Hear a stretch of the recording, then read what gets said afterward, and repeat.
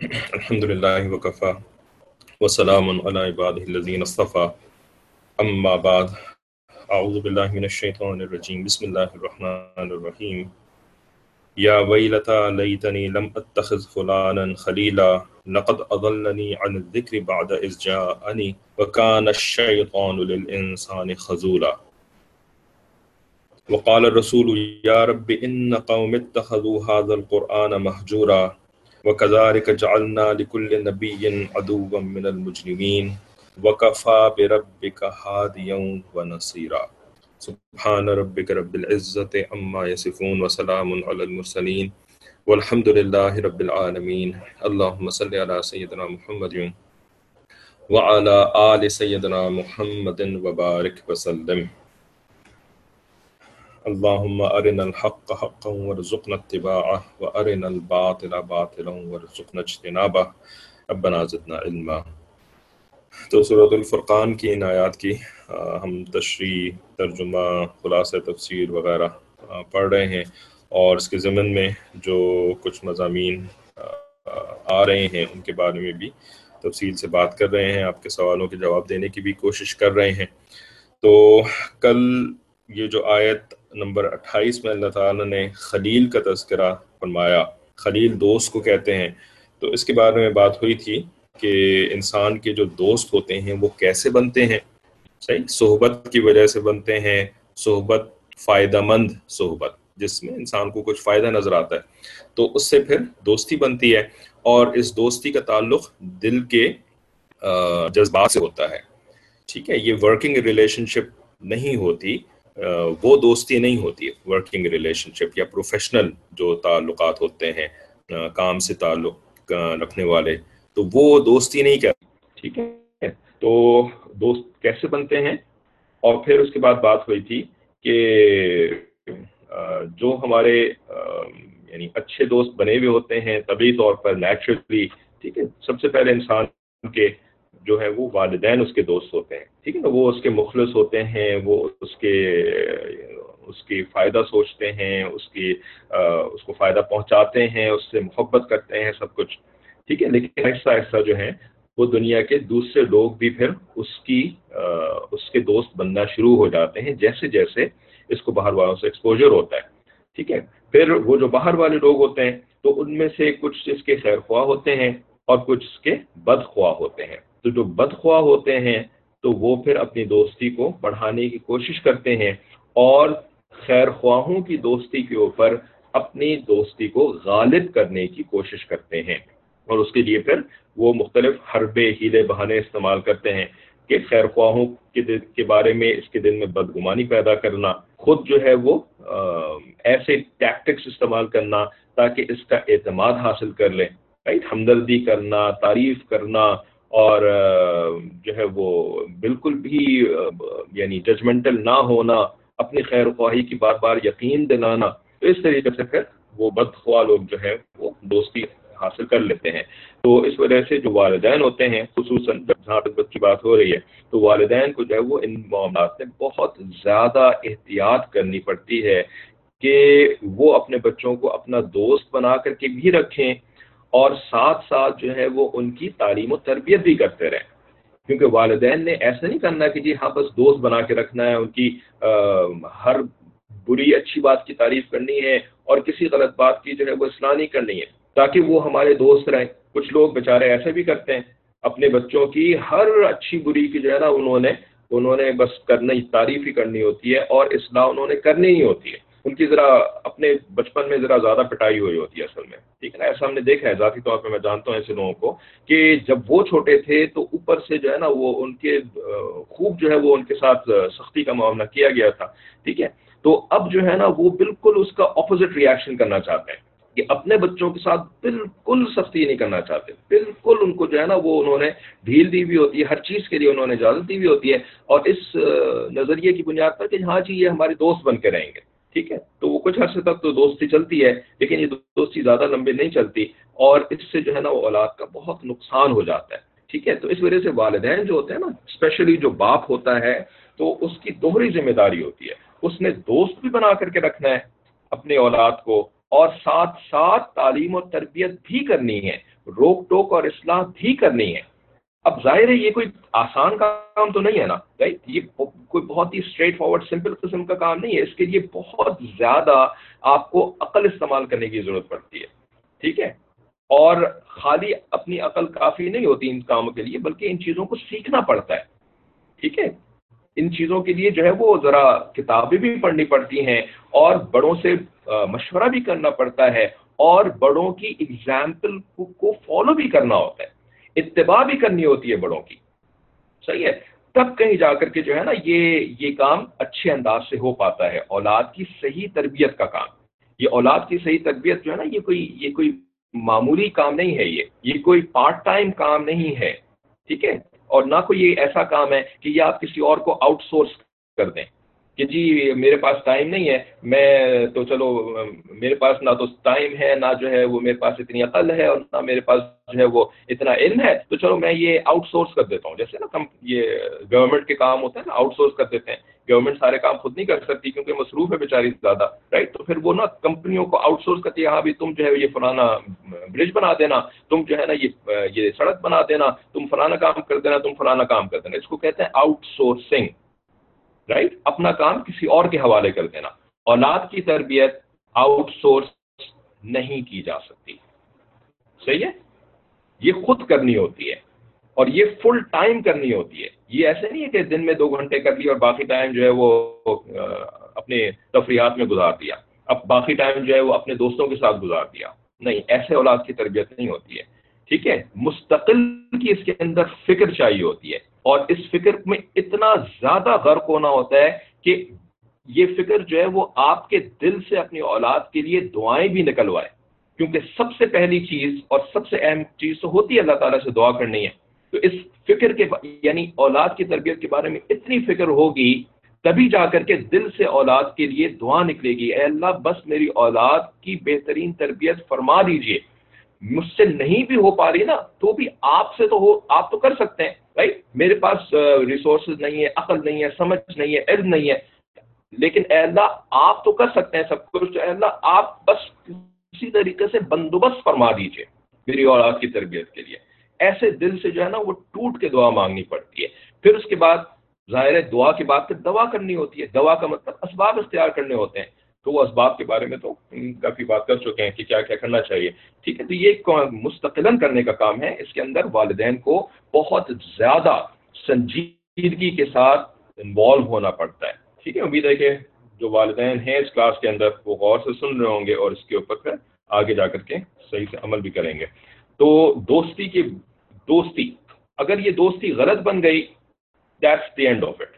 اس کے بعد پھر جو ہے نا وہ آپ یعنی بس اللہ سے دعا ہی کر سکتے ہیں خالی کہ اللہ اس کے ان دوستوں کو جو ہے وہ یعنی ہٹا دے، پیچھا چھڑوا دے میری اولاد کا ان دوستوں سے، اور ان کو اچھے دوست عطا فرما دے۔ لیکن آپ پھر زیادہ تدبیر اس کے بعد کر نہیں سکتے اگر ان کے برے دوست بن گئے تو اس وجہ سے برے دوست بننے سے پہلے بہت زیادہ احتیاط کرنی پڑتی ہے کہ ان کے بنے ہی نہ برے دوست، ٹھیک ہے؟ تو اس آیت میں فرمایا کہ جب قیامت کے دن یہ جائے گا نا جہنم کی طرف اس کو لے جایا جا رہا ہوگا، تو اس وقت جو ہے وہ افسوس کرے گا کہ کاش کہ میں نے ایسے لوگوں کو دوست نہ بنایا ہوتا، اور ان دوستوں نے میرے ساتھ کیا کیا کہ ہدایت کے پیغامات تو اللہ تعالیٰ مجھ تک پہنچاتے ہی رہتے تھے ون وے اور دی ادر، لیکن یہ جو برے دوست میں نے بنائے ہوئے تھے نا، یہ برے دوست جو ہیں وہ ان پیغامات کے پہنچنے کے باوجود مجھے راستے سے ہٹا دیتے تھے۔ لقد اضلنی عن الذکر بعد اذ جاءنی وکان الشیطان للانسان خذولا۔ اب شیطان، ٹھیک ہے؟ شیطان کے بارے میں بھی آپ لوگوں کو کافی بتایا ہوا نا کہ یہ ہر ریبیلیس باغی جو کریچر ہوتی ہے اس کو شیطان کہا جاتا ہے، ٹھیک ہے؟ چونکہ جنوں کے اندر سب سے بڑی تعداد میں باغی ہوتے ہیں، ایون انسانوں سے بھی زیادہ، ویسے تو ہمیں لگتا ہے جیسے انسانوں سے زیادہ کوئی ہو نہیں سکتا، لیکن بغاوت میں جنوں کی تعداد جو ہے وہ انسانوں کے مقابلے میں پھر بھی زیادہ ہے، ٹھیک ہے؟ تو اس وجہ سے یہ لفظ عمومی طور پر جنوں کے لیے بولا جاتا ہے، ٹھیک ہے؟ ابلیس کے لیے سب سے پہلے بولا جاتا ہے اور اس کی پھر پوری ٹیم ہے۔ تو یہ انسان کے لیے جو ہے وہ دغا دینے والا کہ یہ دکھاتا کچھ ہے اور کرتا کچھ ہے، دھوکہ دے جاتا ہے نا، ٹھیک ہے؟ ویسے تو اس دنیا کے اندر دھوکہ دیتا ہے، صحیح کو غلط بنا کے پیش کرتا ہے، غلط کو صحیح بنا کر کے پیش کرتا ہے، پھر جب اس کی بات مان لیتے ہیں تو پھر یہ آپ کو جو ہے وہ یعنی سپورٹ نہیں کرتا کہ چلو اس نے میری بات مانی ہے تو پھر میں اس کو ذرا یعنی پھر اس کا ہاتھ پکڑ کر کے اس کو مشکل سے بچاؤں. نہیں، وہ مشکل سے نہیں بچاتا، بلکہ آپ کو مشکل کے اندر گرتا ہوا دیکھ کر کے خوش ہوتا ہے. اور جب آپ سب سے بڑی مشکل کے اندر گرفتار ہوں گے یعنی قیامت کے دن، تو اس وقت تو یہ جھوٹا ہمدردی بھی نہیں کرے گا، جھوٹی ہمدردی بھی نہیں کرے گا. ٹھیک ہے، تو یہ جو شیطان کا کانسیپٹ ہے نا، یہ کل آپ کو بتایا تھا کہ جتنی برائی والے خیالات ہمارے دل میں آتے ہیں، ٹھیک ہے، تو ان کو ہم ایسے نہیں کہہ سکتے کہ بھئی کوئی خیال آیا جیسے کوئی آٹومیٹیکلی کوئی کام ہو رہی ہو، کوئی کام ہو رہا ہو، رائٹ، بغیر کسی فائل کے کوئی فیل ہو رہا ہو. ہم ایسے تصور کرنا شروع کر دیتے ہیں کیونکہ ہم یہ سمجھتے ہیں کہ شیطان میرے اوپر اثر نہیں کر سکتا، میں شیطان سے محفوظ ہوں. یا یہ کہ شیطان جو ہے نا وہ دوسروں کے ساتھ تو لگا ہوا ہے، دوسروں کے اوپر تو وہ اثر کرتا ہے، لیکن میرے ساتھ کوئی شیطان کا عمل نہیں ہو سکتا. اس وجہ سے نا ہم مجہول بات کرتے ہیں کہ مجھے خیال آیا. ہم یہ نہیں کہتے کہ شیطان نے میرے دل میں یہ خیال ڈالا، ہم یہ نہیں سوچتے کہ شیطان بھی ہے جو کہ میرے نقصان کے درپے ہے، جو کہ لگا ہوا ہے مستقل میرے پیچھے، ہمیں اس کا خیال ہی نہیں رہتا. تو اس وجہ سے نا شیطان کا معاملہ ایسا ہے کہ شیطان ہمیں مختلف طریقوں سے نقصان پہنچاتا ہے. ٹھیک ہے، مختلف وار ہوتے ہیں نا اس کے کہ وہ یعنی کبھی کسی طریقے سے کہ موسیقی میں مبتلا کر دے، کبھی جو ہے وہ ڈانسنگ میں اور یعنی مخلوط محافل کے اندر مبتلا کر دے، کبھی جو ہے وہ فلمیں دیکھنے میں مبتلا کر دے، کبھی جو ہے وہ ڈرامے دیکھنے میں، ٹھیک ہے نا، کبھی اسلامی ڈرامے دیکھنے میں مبتلا کر دے. کل ارطغرل منحوس کے بارے میں بات ہوئی تھی، اس ڈرامے سیریل کو میں کہہ رہا ہوں، باقی وہ شخصیت کا مجھے پتہ ہی نہیں کون ہوتا ہے یہ. ٹھیک ہے، تو یہ جو اسلامی ڈرامے ہوتے ہیں ان کے اندر مشغول کر دے، کبھی جو ہے وہ کسی اور چیز کے اندر، رمضان ٹرانسمیشن کے اندر، یا کبھی کسی چیز کے اندر، کرکٹ کے میچ میں، تو باسکٹ بال کے میچ میں، تو کوئی فٹ بال کے میچ میں، تو کبھی کسی اور چیز کے گیم کے اندر مشغول کر دے. ٹھیک ہے، یہ تو اس کے مختلف وار ہوتے ہیں نا. ٹھیک ہے، لیکن اب ہم آپ سے پوچھتے ہیں جو کم از کم پرانے اسٹوڈنٹس ہیں ان سے، رائٹ، کوئز، کہ شیطان کا سب سے خطرناک اور بڑا وار کیا ہوتا ہے؟ سب سے خطرناک اور بڑا وار شیطان کا انسان کے اوپر کیا ہوتا ہے؟ ٹھیک ہے، آپ بتائیں ذرا. جب تک یہاں پہ کسی نے کچھ سوال پوچھا ہے پرائیویٹلی تو وہ پڑھتے ہیں.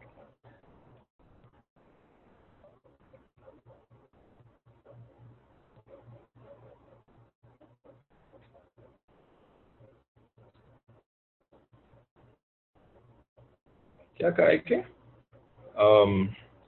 یوزلی لوگ اس ورڈ بڑے، ہمارے بڑے کو سمجھتے ہیں گھر کے بڑے یا رشتہ دار بڑے لوگ. تو مطلب کہنا کیا چاہ رہی میں سمجھ میں نہیں آئی آپ کی بات. ایمان کو ختم کرنا نہیں، ایمان کو ختم کرنا شیطان کا مقصد ہے، شیطان کا گول ہے. اس گول کو اچیو کرنے کے لیے، حاصل کرنے کے لیے وہ مختلف وار استعمال کرتا ہے، جیسے موسیقی میں لگا دینا، کھیل کود میں لگا دینا. میں یہ پوچھ رہا ہوں کہ اس کے واروں میں سے سب سے بڑا وار کون سا وار ہوتا ہے جس کے ذریعے سے وہ انسان کو ایمان سے محروم کرنے کا مقصد اچیو کرتا ہے؟ یہ پوچھنا ہے سوال. ٹھیک ہے، تو اللہ کی یاد سے غافل کرنا، ہاں یہ بہت بڑا وار ہوتا ہے بے شک، اللہ کی یاد سے غافل کرنا. جی ٹھیک ہے، ماشاء اللہ، انہوں نے صحیح جواب دیا. شیطان اپنے آپ سے غافل کر دیتا ہے، اپنے آپ سے غافل کر دیتا ہے. ٹھیک ہے، کیا مطلب؟ برائی کو نیکی کی شکل میں پیش کرنا، شیطان اپنے آپ کو بھلا دیتا ہے. جی، میاں بیوی کو آپس میں لڑا دینا، یہ بھی اس کا بہت بڑا وار ہوتا ہے گھرانے کے اوپر. وہ برائی کو اچھائی کے لبادے اڑا کے پیش کرتا ہے. ٹھیک ہے، یہ سارے جو آپ نے لکھے ہیں، تو جن لوگوں نے وار لکھے ہیں تو انہوں نے صحیح وار لکھے ہیں. یہ اس کے بڑے بڑے وار ہوتے ہیں. ٹھیک ہے، یعنی خود پسندی میں مبتلا کر دینا، میاں بیوی کو آپس میں لڑا دینا، برائی کو نیکی بنا کر کے پیش کر دینا. ٹھیک ہے، میں صحیح ہوں، یہ کسی کو احساس دلا دینا بس کہ میں صحیح ہوں. اللہ کی یاد سے غافل کر دینا، یہ تو بہت بڑا اس کا وار ہے، اللہ کے ذکر سے غافل کر دینا. جب مردوں کی طرف سے بھی تھوڑا پڑھ لیتے ہیں اس کے بعد پھر اس کو آگے بڑھاتے ہیں. ایمان سے محروم کر دینا تو اس کا مقصد ہے. Make us think he does not exist. Exactly. شیطان کو بھلا دینا. ہاں شیطانی وساوس یہ تو اس کے روز مرہ کے کا وار ہے. شیطانی وساوس تو سب سے اس کا چھوٹا وار ہے. ٹھیک ہے. شیخ سے توڑ دینا. اچھا. وقت کا ضیاع، عجب سے مبتلا کرنا.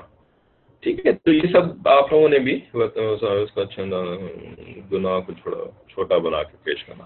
یہ سب جو حضرات نے لکھے ہیں اور خواتین نے بھی لکھے ہیں، یہ بے شک اس کے یعنی وار ہیں. کچھ چھوٹے وار لکھ دیے آپ لوگوں نے، کچھ بڑے وار لکھے ہیں، لیکن اس کا جو سب سے بڑا وار ہے نا، وہ بھی ماشاءاللہ کچھ اسٹوڈنٹس نے لکھا ہے کہ شیطان انسان کا دھیان اپنی طرف سے ہٹا دیتا ہے. اپنی طرف سے مراد شیطان کی طرف سے.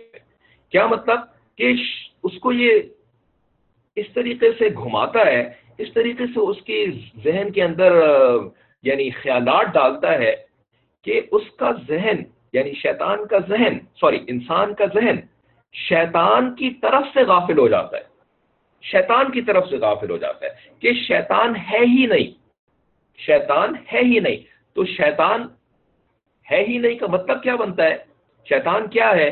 اللہ تعالیٰ قرآن میں ہمیں فرماتے ہیں ان الشیطان لکم عدو، شیطان تمہارا دشمن ہے نا.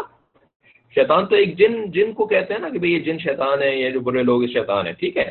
لیکن شیطان کو اللہ تعالیٰ کلاسیفائی کیسے کرتے ہیں قرآن کے اندر کہ شیطان تمہارا دشمن ہے. تو جب شیطان کے بارے میں ہم سوچنا چھوڑ دیتے ہیں یا شیطان سے ہم غافل ہو جاتے ہیں، بے پرواہ ہو جاتے ہیں، تو دراصل کیا ہو رہا ہوتا ہے؟ ہم اپنے دشمن سے بے پرواہ ہو جاتے ہیں. ہم اپنے دشمن سے بے پرواہ ہو جاتے ہیں. صحیح ہے. اور جب کوئی اپنے دشمن سے بے پرواہ ہو جائے تو پھر کیا کرتا ہے؟ کیا ہوتا ہے پھر اس کے بعد؟ یہ بھی ذرا آپ ہی بتا دیں. جب کوئی اپنے دشمن سے بے پرواہ ہو جائے تو پھر کیا نتیجہ نکلتا ہے پھر اس کی زندگی میں؟ شیطان اپنے آپ کو بلا دیتا ہے. جی کیا نتیجہ نکلتا ہے اس کی زندگی میں؟ بس کوئی ایک دو جواب دے کر کے پھر اٹیک ہوتا ہے. نہیں، اٹیک تو ویسے ہی ہوتا ہے، بے پرواہ ہونے کے یعنی بغیر بھی اٹیک ہوتا ہے. دشمن جیت جاتا ہے غفلت میں. دشمن آسانی سے اٹیک کر پاتا ہے، برباد ہو جاتا ہے، مارا جاتا ہے، اپنا ڈیفنس نہیں کر پاتا. جی اپنا ڈیفنس. ٹھیک ہے نا. جب دشمن ہے ہی نہیں کوئی تو پھر ڈیفنس سسٹم کی ضرورت نہیں ہے آپ کو. رائٹ. سسٹم آف ڈیفنس کی ضرورت نہیں ہے.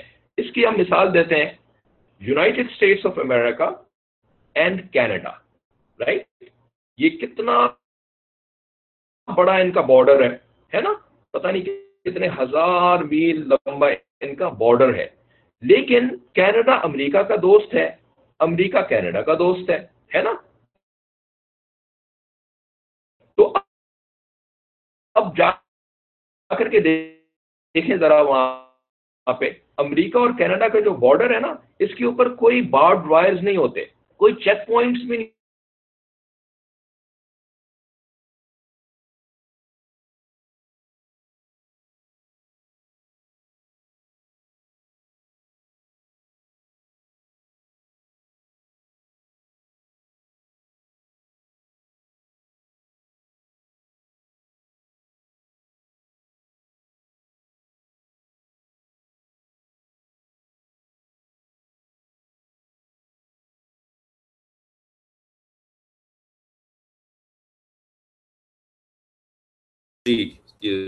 ریکنیکٹ ہو گیا، ڈسکنیکٹ ہو گیا. تو کینیڈا اور امریکہ کے بارڈر ایسا ہے کہ لوگ جو ہے نا کینیڈا میں یا امریکہ میں جو رہتے ہیں تو جاگنگ کرتے ہیں نا، تو جاگنگ کرتے کرتے نا کبھی وہ کینیڈا کی طرف چلے جاتے ہیں، پھر وہ واپس امریکہ کی طرف آ جاتے ہیں. رائٹ. اسی طرح سائیکلنگ کرتے ہوئے، ہائیکنگ کرتے ہوئے لوگ جو ہے نا وہ کینیڈا میں اگر رہتے ہیں وہ ہائیکنگ کرتے کرتے امریکہ میں آ جاتے ہیں اور امریکہ سے واپس پھر کینیڈا میں چلے جاتے ہیں. رائٹ. اس قسم کے بارڈرز ہیں. کیوں ہے بھائی ایسے بارڈرز؟ وہاں پہ کوئی ڈیفنس سسٹم ہی نہیں ہے، وہاں پہ کوئی جو ہے وہ ملٹری کھڑی نہیں ہوتی، کوئی گارڈز کھڑے نہیں ہوتے، کچھ بھی نہیں ہوتا وہاں پہ. کیوں؟ اس لیے کہ دشمنی نہیں ہے، دوستی ہے. یہی معاملہ آپ ہمارے ملکوں میں دیکھ لیں. ہمارے دو ملک جو ہیں جس کے اسٹوڈنٹس اس کلاس کے اندر زیادہ تر موجود ہیں. رائٹ. تو یہاں پہ جو بارڈر ہیں تو وہاں پر تو پھر آپ کو پتا ہے نا کیا ہوتا ہے. ٹھیک ہے نا. کیوں بھائی اتنی ڈیفنس اتنا جو ہے وہ ریڈار لگائے ہوئے ہیں، اتنا جو ہے وہ ایئر فورس بھی الرٹ رہتی ہے، نیوی بھی الرٹ رہتی ہے، اور جو ہے وہ سب کے سب جو ہے وہ وہاں پہ تماشے ہوتے رہتے ہیں ہر وقت. کیوں؟ اس لیے کہ دشمنی ہے. ٹھیک ہے نا، کسی وقت بھی وہاں سے وار آ سکتا ہے، کسی وقت بھی وہاں سے جو ہے وہ کچھ ہو سکتا ہے. ٹھیک ہے، تو جب انسان اپنے دشمن کو بھول جاتا یا یہ کہ دشمن نہیں ہے بھائی، تو پھر آپ کیا کرتے ہیں؟ You let your guards down. You let your guards down. آپ اپنے ڈیفنس سسٹم کو ختم کر دیتے ہیں. ٹھیک ہے نا. اگر واقعی دشمن نہیں ہے جیسے امریکہ اور کینیڈا، تو پھر تو معاملہ کوئی نہیں، مسئلہ کوئی نہیں ہوتا. لیکن دشمن اگر ہے، رائٹ، دوسری طرف دشمن ہے، لیکن اس دشمن نے آپ کو دھوکہ دے دے کر کے، رائٹ، آپ کو بیوقوف بنا بنا کر کے اگر یہ باور کرا دیا ہے کہ میں تمہارا کوئی دشمن نہیں ہوں، تمہیں میرے بارے میں سوچنے کی کوئی ضرورت نہیں ہے، مجھ سے تمہیں کوئی خطرہ نہیں ہو سکتا. ٹھیک ہے نا، تو آپ کیا کریں گے؟ آپ تو اپنے ڈیفنس سسٹم کے اوپر سپینڈنگ جو ہے وہ ختم کر دیں گے، آپ اس کی طرف سے غافل ہو جائیں گے، رائٹ. اپنی توجہ کو پھر آپ ترقیاتی کاموں کی طرف ڈال دیں گے، ہے نا. پھر کیا ہوتا ہے؟ ترقیاتی کاموں کی طرف آپ اپنا سارا کا سارا بجٹ لگا دیتے ہیں، رائٹ. اپنے ملک کے اندر سڑکیں بناتے ہیں اور بلڈنگ بناتے ہیں اور ہسپتال بناتے ہیں اور یہ بناتے ہیں، بہت سارے کام کرتے ہیں. ٹھیک ہے نا. اپنی آرمی کے اوپر، اپنے بارڈر سیکیورٹی کے اوپر آپ خرچ کرنا چھوڑ دیتے ہیں. ٹھیک ہے، لیکن دشمن تو ادھر ہے نا، تو دشمن جو ہے نا پھر تماشا دیکھتا ہے کہ ہاں بھائی کرنے تو اس کو جتنی کر رہا ہے یہ ترقی. ٹھیک ہے نا. پھر وہ جو ہے نا وہ ایک دم کسی دن اٹیک کرتا ہے، اور اٹیک کر کے وہ جتنی آپ نے ترقیاتی کام سالوں کے اندر اکٹھے کیے تھے نا، وہ سارے کے سارے ترقیاتی کاموں کو ملیا میٹ کر دیتا ہے. کیونکہ دشمن تو تھا بھائی، آپ کے بھول جانے کی وجہ سے دشمن غائب تو نہیں ہو گیا، ہوا تو نہیں ہو گیا، رائٹ، ایویپوریٹ تو نہیں ہو گیا دشمن آپ کا، وہ تو ہے وہاں پر. ٹھیک ہے نا، بات سمجھ میں آ رہی ہے. تو اس وجہ سے نا شیطان کا سب سے بڑا وار یہ ہوتا ہے کہ وہ انسان کو بھلا دے کہ وہ ہے. اس سے بچنے کی بھی کوشش کرنی تھی، بچنے کے انتظامات بھی کرنے تھے. ٹھیک ہے نا. تو یہ جو اس کا دھوکہ ہوتا ہے نا، یہ سب سے خطرناک دھوکہ ہوتا ہے. اسی وجہ سے ہمارے رب نے اس شیطان کا تذکرہ اپنے قرآن کے اندر بار بار کیا ہے، بار بار کیا ہے، رائٹ. ماضی کا بھی تذکرہ کیا، پہلے دن سے جو یہ ہمارا دشمن بنا ہے اس واقعے کا، جو آدم علیہ السلام کی تخلیق کا واقعہ ہے، یہ قرآن کے اندر شروع سے لے کر کے آخر تک بار بار ریپیٹ ہوتا رہتا ہے. پھر اس کے بعد اس شیطان نے پچھلی قوموں کو کیسے برباد کیا، اس کا بھی تذکرہ بار بار آتا رہتا ہے، رائٹ. یعنی ماضی قریب کے تذکرے بھی آتے رہتے ہیں، ماضی بعید کے تذکرے بھی آتے رہتے ہیں، اور حال کے تذکرے بھی آتے رہتے ہیں کہ جب کوئی انسان اللہ کے ذکر سے غافل ہوتا ہے تو شیطان پھر کیسے اس کے گناہوں کو مزین کر کے پیش کرتا ہے، اور یہ کرتا ہے وہ کرتا ہے. اور مستقبل کو بھی شیطان کا تذکرہ، مستقبل میں بھی کہ وَكَانَ الشَّيْطَانُ لِلْإِنسَانِ خَذُولًا، یہ قیامت کے دن یہ شیطان جو ہے وہ ہمدردی بھی نہیں کرے گا. قیامت میں بھی شیطان کے تذکرے آتے رہتے ہیں، رائٹ. ماضی، حال، مستقل شیطان کا تذکرہ قرآن کے اندر، اور حدیث تو بھری پڑی ہوئی ہے شیطان کے تذکروں سے. کیسے کیسے اس نے بنی اسرائیل کے عابدوں کو جو ہے وہ برباد کیا، ایمان سے محروم کیا. ٹھیک ہے. تو ہمیں اس کو دیکھ کر کے نا کچھ عقل کے ناخن پکڑنے چاہیے کہ بھئی ہمارا ایک اتنا برا دشمن مستقلاً موجود ہے. اس دشمن سے حفاظت کے لیے ہمیں پورے ایک نظام کی ضرورت ہے، رائٹ. جس طرح سے ہم دعا سے سارے کام نہیں چلاتے نا، ہم دعا بھی کرتے ہیں، اسی طریقے سے نا اعوذ باللہ من الشیطان الرجیم سے سارے کام نہیں ہوتے. یہ دعا ہے، شیطان سے بچنے کی دعا ہے، اعوذ باللہ من الشیطان الرجیم. لیکن اللہ تعالیٰ نے اس دعا کے ساتھ ساتھ دوائیں بھی عطا فرمائی ہیں، نظام بھی عطا فرمایا ہے. ہم کیا کرتے ہیں؟ اگر زیادہ سے زیادہ کوئی فکر پڑ بھی گئی نا کسی کو شیطان کی، تو وہ بس اعوذ باللہ سے سمجھتا ہے کہ سارا کام ہو جائے گا، رائٹ. اور اس کے بعد جو ہے وہ جو اللہ کا نظام دیا تھا، اللہ نے اس کی دوائیں بتائی تھی، اللہ تعالیٰ نے اس کے لیے جو ہے وہ پورا ایک ہمارا اپنا انسانوں کا سسٹم بنایا تھا، تو اس سے جو ہے وہ ہم کہتے ہیں ہمیں کوئی ضرورت ہی نہیں ہے اس کی. ٹھیک ہے. تو اس وجہ سے نا پھر ہم اپنے آپ کو شیطان کے واروں سے بچا نہیں پاتے ہیں، اور ہم اس کا شکار ہو جاتے ہیں. اور پھر وہ ہمارے جو ترقیاتی کام تھے، یعنی ہماری نیکیاں، رائٹ، ہمارے وظیفے، ہماری تسبیحات جو ہم نے پائلٹ کیے ہوئے تھے نا، وہ پھر ایسے آتا ہے کہ پھر وہ ہمارے ان تمام ترقیاتی کاموں کو ملیا میٹ کر جاتا ہے، ہماری ساری نیکیاں جو ہے نا پھر وہ ضائع کروا دیتا ہے کسی نہ کسی طریقے سے۔ کوئی نہ کوئی ایسا کلمہ کروا دے گا، اللہ والوں کی دوستی، اللہ والوں کی دشمنی ہمارے دل میں ڈال دے گا، ٹھیک ہے، کہ تم تو اتنے نیک ہو، اتنے جو ہے وظیفے کر رہے ہو، دین کی اتنی خدمت کر رہے ہو، دین کی اتنی جو ہے وہ تمہیں فکر پڑی بھی ہے، اور یہ جو مولوی لوگ ہیں نا انہوں نے تو دین کو جو ہے وہ بیچ کے کھا لیا ہے، انہوں نے جو ہے نا ساری دنیا کے اندر جو ہے وہ یعنی دین کا حق ادا نہیں کیا، دین کی خدمت نہیں کری، انہوں نے تو کچھ کیا نہیں ہے۔ تم ہو اصل میں تحریکی دیندار، تم تحریکی، تم محرک ہو۔ یہ صوفیہ لوگ تو کچھ بھی نہیں کرتے ہیں، صوفی قسم کے لوگ ہیں، بالکل بیکار قسم کے لوگ ہیں، اور یہ ہیں ڈھمک، ایسے ہیں فلانے ڈھمکانے، ٹھیک ہے۔ تو مدرسوں میں تو کچھ بھی نہیں ہوتا، مدرسے تو یہ ہیں، اس طرح کی ساری باتیں ڈال کے دل کے اندر ان کی نفرت پیدا کر دیتا ہے، رائٹ۔ ان علماء کرام کی، ان مشائخ عظام کی جو کہ دین کی بہترین خدمت کر رہے ہوتے ہیں، ہم اندھے ہوتے ہیں کہ ہمیں نظر نہیں آ رہی ہوتی وہ خدمت، رائٹ۔ ہم بے عقل ہوتے ہیں کہ ہمیں سمجھ میں نہیں آ رہی ہوتی کہ وہ کیسی خدمت کر رہے ہیں، لیکن شیطان جو ہے نا وہ ایسے آ کر کے ہمارے دل میں ان کی نفرت ڈالتا ہے، پھر ہماری زبان سے جو ہے وہ ان کے خلاف نفرت کے بول کہلواتا ہے، کوئی نفرت کے کام کروا دیتا ہے، جس سے کیا ہوتا ہے کہ ہم اللہ تعالی کی دشمنی مول لیتے ہیں، اللہ تعالیٰ کی دشمنی، کیونکہ اللہ تعالیٰ نے حدیث قدسی کے اندر ہمیں بتا دیا ہے کہ جو میرے ولی کے ساتھ دشمنی کرے گا تو وہ میرا دشمن، میں اس کے خلاف اعلان جنگ کر دیتا ہوں، رائٹ، اعلان جنگ۔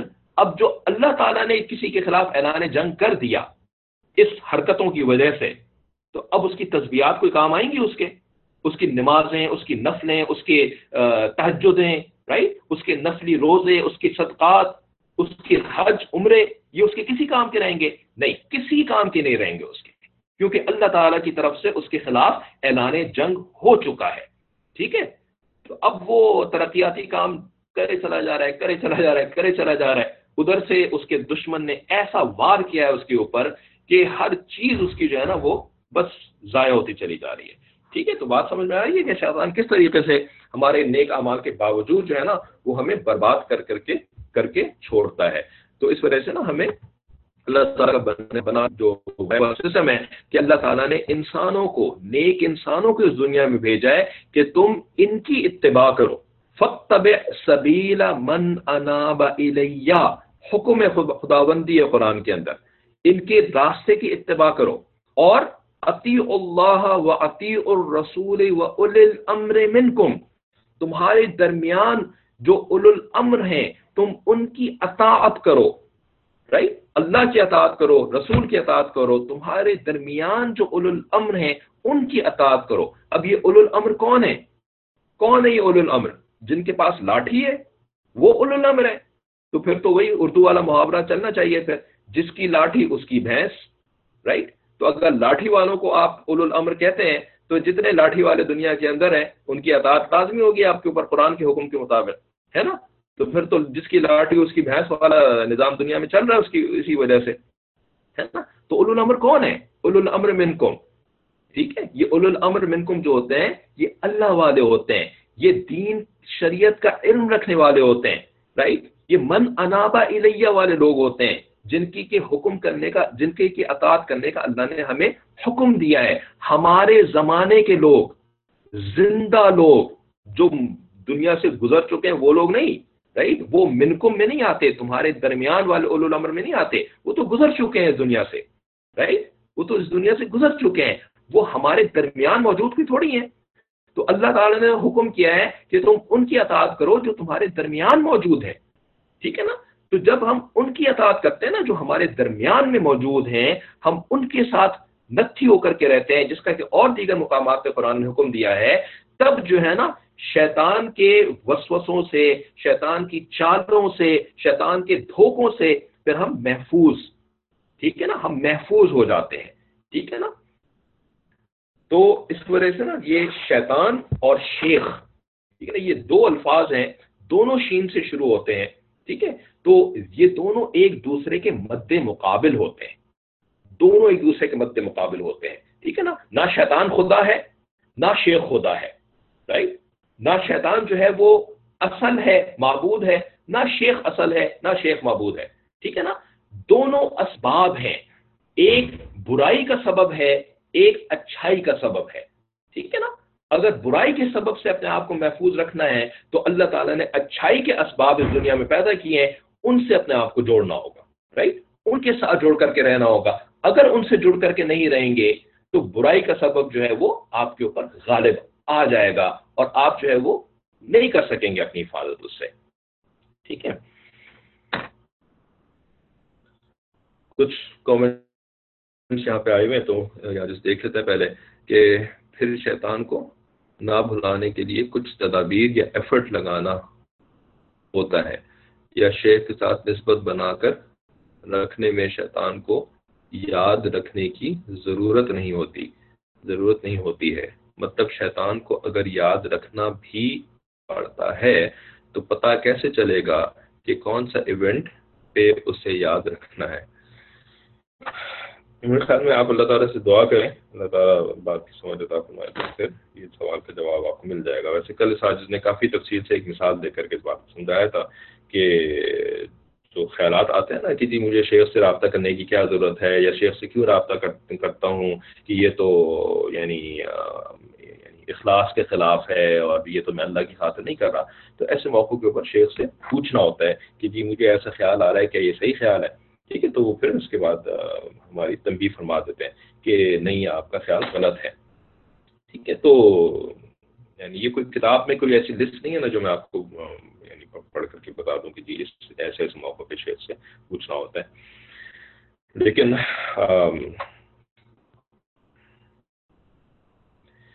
جو مشائخ نے ہمیں معمولات بتائے ہیں نا، ٹھیک ہے، ہم ان معمولات پہ اگر عمل کر لیں نا سارے مسئلے حل ہو جائیں گے، ٹھیک ہے نا. ان معاملات کے اندر رابطہ شیخ کا بھی معمول ہے، ان معاملات کے اندر مراقبے کا بھی معمول ہے، رائٹ، ان کے اندر قرآن کا بھی معمول ہے. پھر انہوں نے ہمیں قرآن سیکھنے کی بھی محنت کے اوپر لگایا ہوا ہوتا ہے، رائٹ، کہ قرآن کی عربی بھی سیکھیں، قرآن کی تفسیر کی کلاسز بھی لیں، ٹھیک ہے نا. تو انہوں نے جو چیزیں ہمیں بالکل پلین بلیک اینڈ وائٹ میں کر کے بتائی بھی ہوتی ہیں نا، اگر ہم ان کے اوپر عمل کر لیں نا تو پھر یہ کوئی ہمیں بیٹھ کے شیطان کا مراقبہ کرنے کی ضرورت نہیں ہے کہ شیطان آ رہا ہے میرے اوپر حملہ کر رہا ہے اور پھر میں اسے بچنے کی کوشش کر رہا ہوں، پھر اس کے بعد یہ سارے مراقبے کرنے کی ضرورت نہیں پڑے گی، ٹھیک ہے نا. ان کے بتائے ہوئے جو چند معمولات ہیں نا، جو چند انہوں نے ہمیں کام لگائے ہوئے ہیں وہ ہم کرنا شروع کر دیں، بس الحمدللہ سب ٹھیک ہو جائے گا، ٹھیک ہے. لیکن ہم وہ کرتے ہی نہیں ہیں، ٹھیک ہے.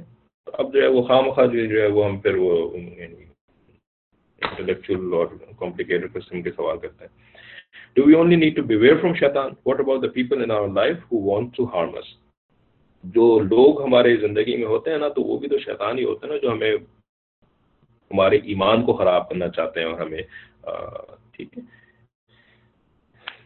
تو آپ کے سوال کا جواب یہ ہے کہ we have to beware of the jinn shayateen as well as the ins shayateen, right? انسان شیاطین کے، ٹھیک ہے. تو ایسا کوئی آپ کو یہ نہیں کہہ رہا کہ جی انسانوں کی طرف سے جو ہے آپ بالکل بے پرواہ ہو جائیں اور پھر آپ صرف جو ہے وہ اس جن شیطان کی فکر کرنا شروع کر دیں. اعوذ باللہ پڑھنے کے علاوہ اور کیا کرنا چاہیے؟ ابھی جو اتنی ساری بات بتائیے وہ کرنا چاہیے، ٹھیک ہے. اصلاحی تعلق بنانا چاہیے اور جو ہے وہ اپنے معاملات میں جو ہے وہ پوچھ کر کے چلنا چاہیے.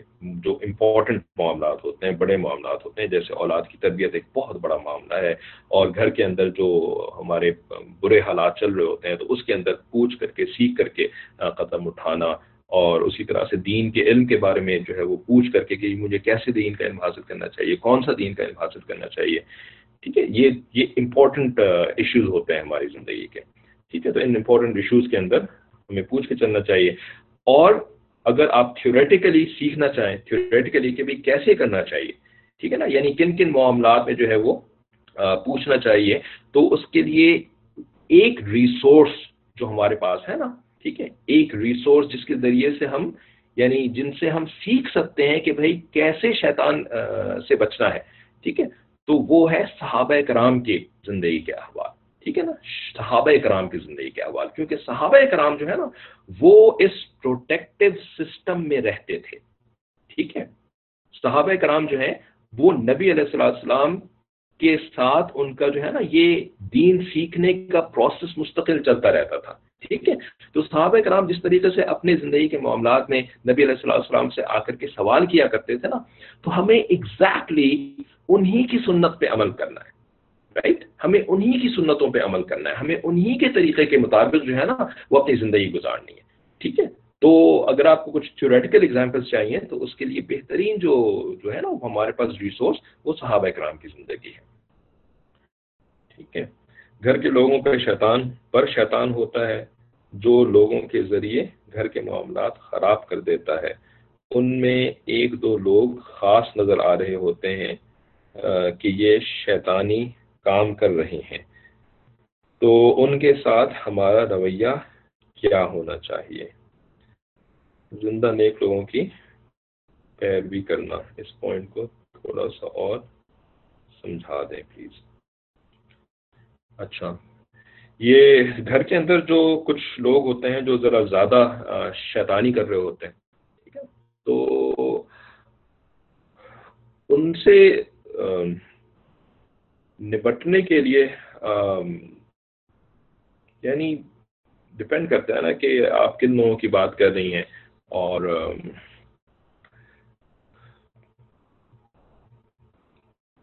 دیکھیں, یہ تو ہر گھر کی الگ الگ تفصیلات ہوتی ہیں. ہو سکتا ہے آپ کسی کو سمجھ رہی ہیں کہ وہ بہت شیطانی کر رہے ہیں, ٹھیک ہے, لیکن وہ جو ہے نا بیچارے اپنی عادت سے مجبور ہیں. ٹھیک ہے نا, ان کی اٹھانی اس طریقے سے ہوئی ہے کہ بس وہ یعنی ان کی بیڈ ہیبٹس بنی ہوئی ہیں کہ انہوں نے جو ہے نا وہ ہر چیز کے اندر ٹانگ اڑانی ہوتی ہے. اور ٹھیک ہے, تو ڈپینڈ کرتا ہے کہ وہ کتنا زیادہ اس قسم کی برائی کا سبب بن رہا ہے. ہو سکتا ہے کہ وہ عادتاً بس کچھ ایسے کام کر رہے ہوں جو کہ آپ کو بہت ہی زیادہ برے لگ رہے ہوں. ٹھیک ہے, ہو سکتا ہے کہ ان کی اصلاح بھی جو ہے وہ ممکن ہو. ٹھیک ہے, کسی اچھے طریقے سے ان کے ساتھ جو ہے نا وہ آپ اگر ڈیل کریں تو وہ اپنی اس برائی سے باز آ جائیں. ہو سکتا ہے کہ آپ کی بھی ایسی کوئی ایشوز ہوں کہ جن ایشوز کے ریاکشن کے طور پر جو ہے نا وہ آپ کے دشمن بنے ہوئے ہوں.